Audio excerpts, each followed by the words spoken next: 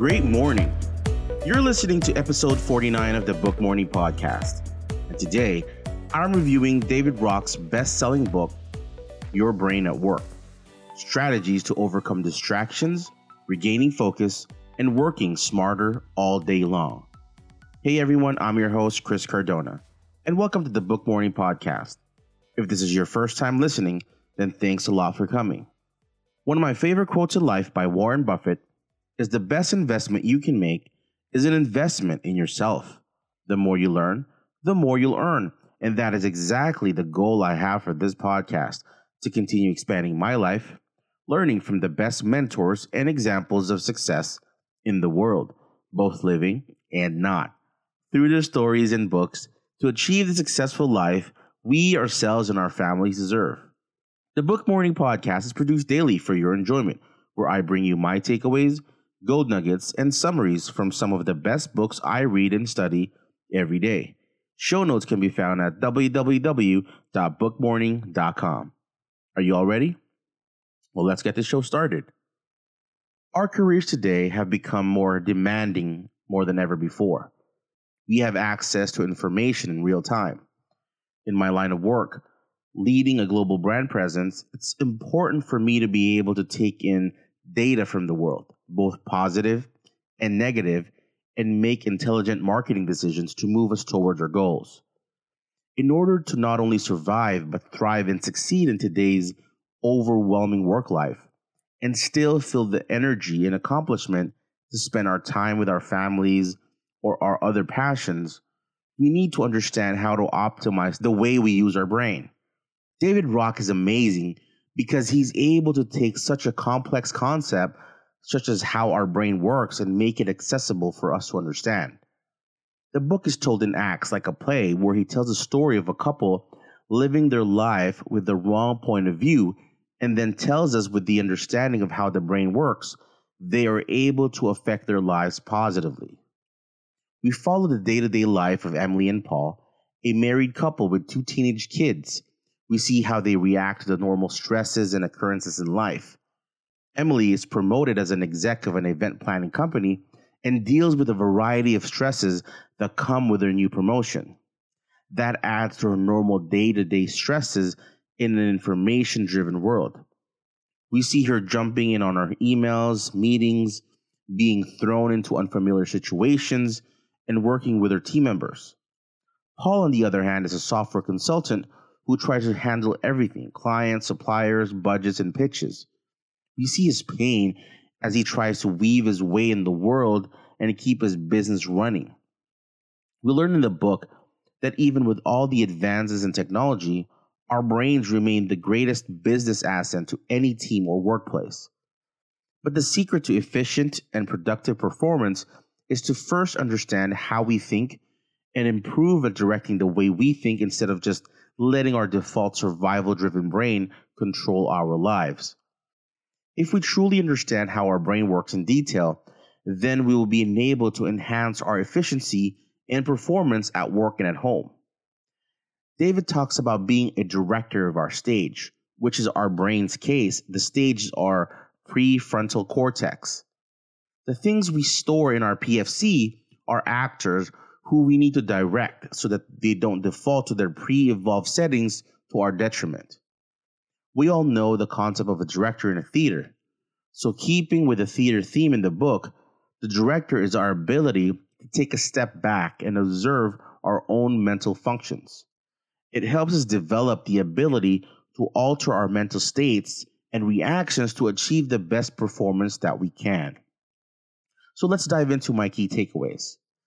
David tells us about problems and decisions, staying cool under pressure, collaborating with others, and facilitating change. So let's talk about problems and decisions first. How do we as leaders solve problems and make decisions more effectively? We need to recognize that our brain have 2 memories: the working memory, and we have our long-term memory. The working memory, or our stage, is our prefrontal cortex. It's responsible for understanding, deciding, recalling long-term memory, and memorizing, as well as inhibiting behaviors. We normally spend our days focusing our energies on our working memory because we think that it's our rational brain that we need to use the most. This tends to overload our prefrontal cortex because it's wired to hold only a few pieces of information at a time. Our stage or our PFC holds our intentions, like what we need to do, remembering to buy milk, or remember things in life. These are the actors, as David calls them. The key is to learn to ask them to wait backstage, which are our different parts of our brain, until we're ready for their parts. The PFC or working memory uses a large portion of our energy. It's very small, but it's very fuzzy and serial or process driven. It likes to work in steps and it's not very creative. Dr. Roy Baumeister says, we have a limited bucket of resources for activities like decision making and impulse control.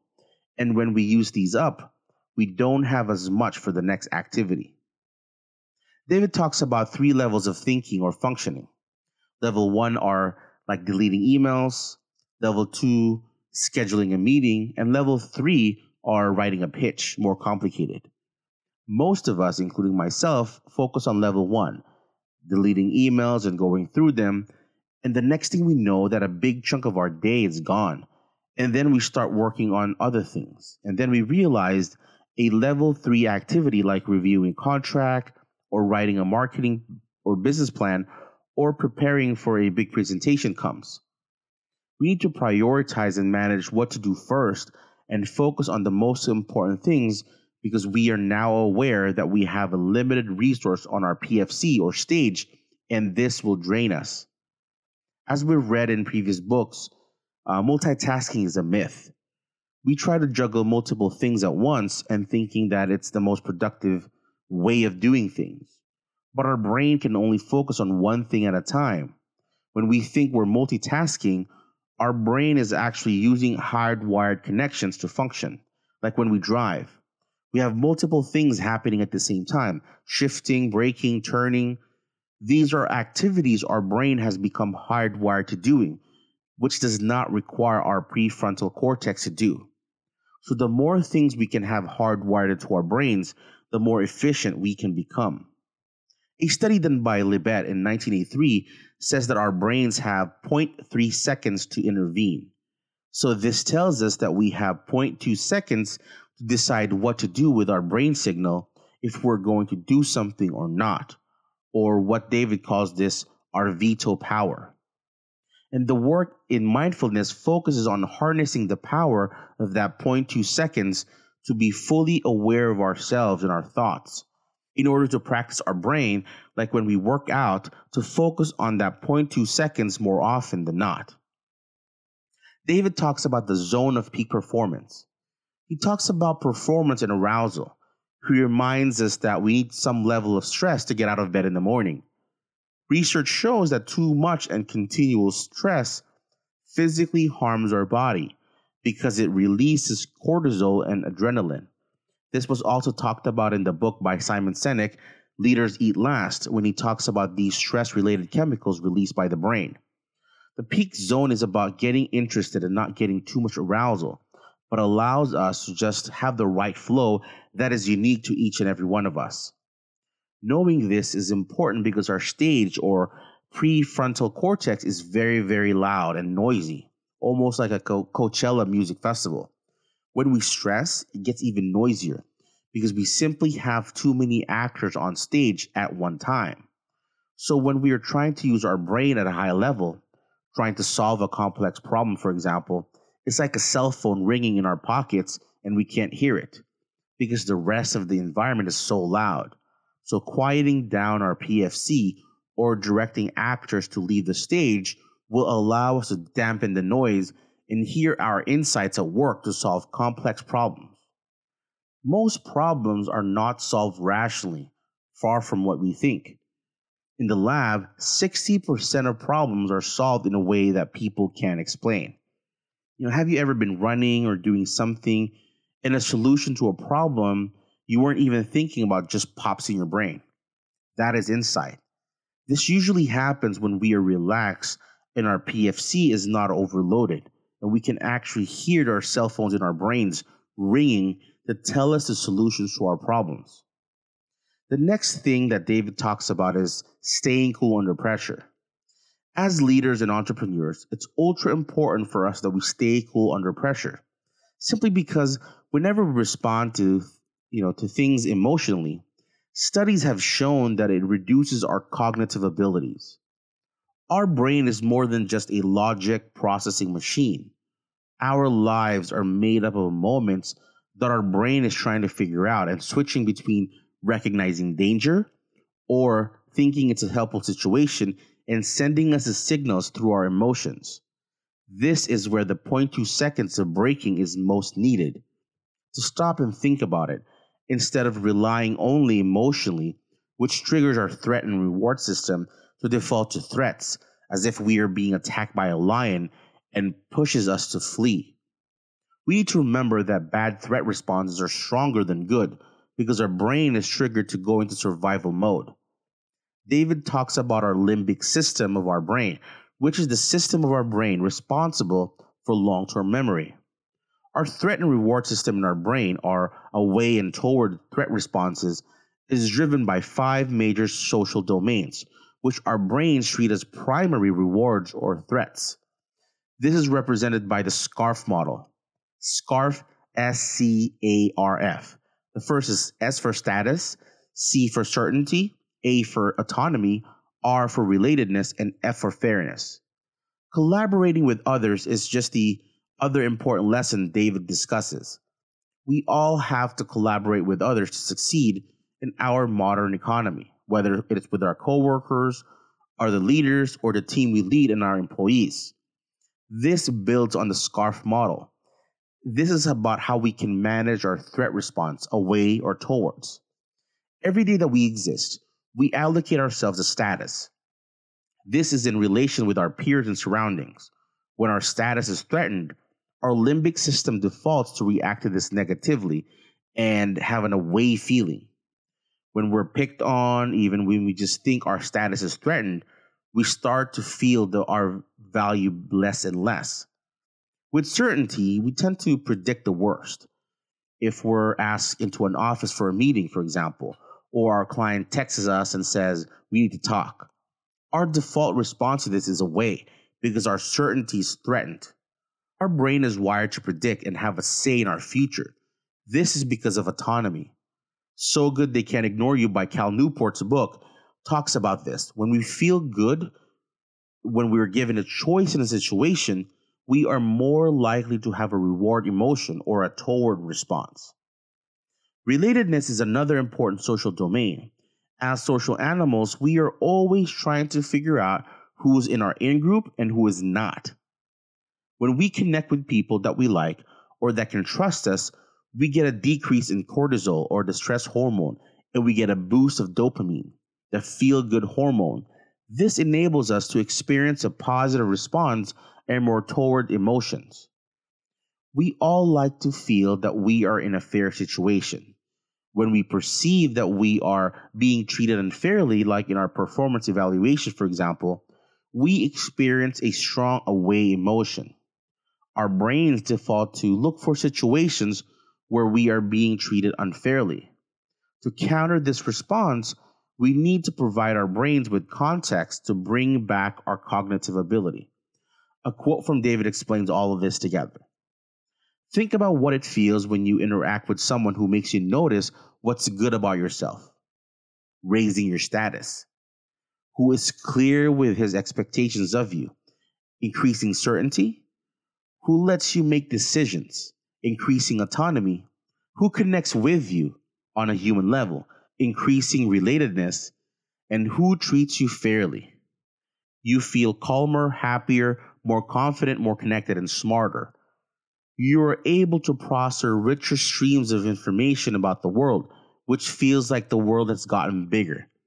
Because this experience feels so good, you want to spend time with this person and help them any way you can. The final takeaway is facilitating change. This is where David talks to us about our focus. He reminds us to be very careful on what we focus on. If we focus on the negative things, This hardwires our brain to focus on the negative things in life. Our attention and focus changes our brain's wiring because of neuroplasticity. When we focus our attention on something, our brain will retain the connection and circuits that is associated with that in which we are focusing most on. So the key is focusing on the positive things and what changes we are trying to create. This will wire our brains to find those positive things. Our brain is an amazing organ in our body that it can change its shape depending on how we are wiring it or how it is being used. That was a fascinating book on how our brains work. I highly recommend you pick up a copy. In learning the books reviewed in this podcast, we often feel that some concepts are harder to apply than others in our lives. This is because we need to understand how our brain truly works. Now, we're no neuroscientists, but David has given us some key information together with a few other books in this podcast series to help us understand how we can work better to achieve our goals in life with the help of our brain. Allow me to leave you with this. It's very common for us today that if we are not performing at our best, we simply have to work harder. But we need to understand that our brain requires more fuel and rewards to function optimally. This is simply because our brains get tired like any other muscle in our body and is very prone to distractions. It gets its reward from status, certainty, and control. We need to remember that our prefrontal cortex of our brains have a limited capacity to deal with distractions and process the rest of our brain power because it can only work on one thing at a time. So it then defaults to us getting stressed to try to deal with things and thinks we're in danger of being attacked by a lion, even if it's just a small problem. So in order for us to perform optimally and eliminate day-to-day distractions, we need to find out what it takes to have more choices and autonomy in our lives, and most important of all, to train our brain to be able to stop and reflect, change the label of situations so that our fight or flight responses don't default to flight, which causes our stress levels to jump up. So thank you so much for your time today. I highly encourage you to please connect with me. Please do share, subscribe, leave a rating and review. I'd very much appreciate your honest feedback, which helps me continually provide impactful content that I hope you will find valuable. And remember, a book a day keeps failures at bay. Until next time, thank you and have a success-filled day.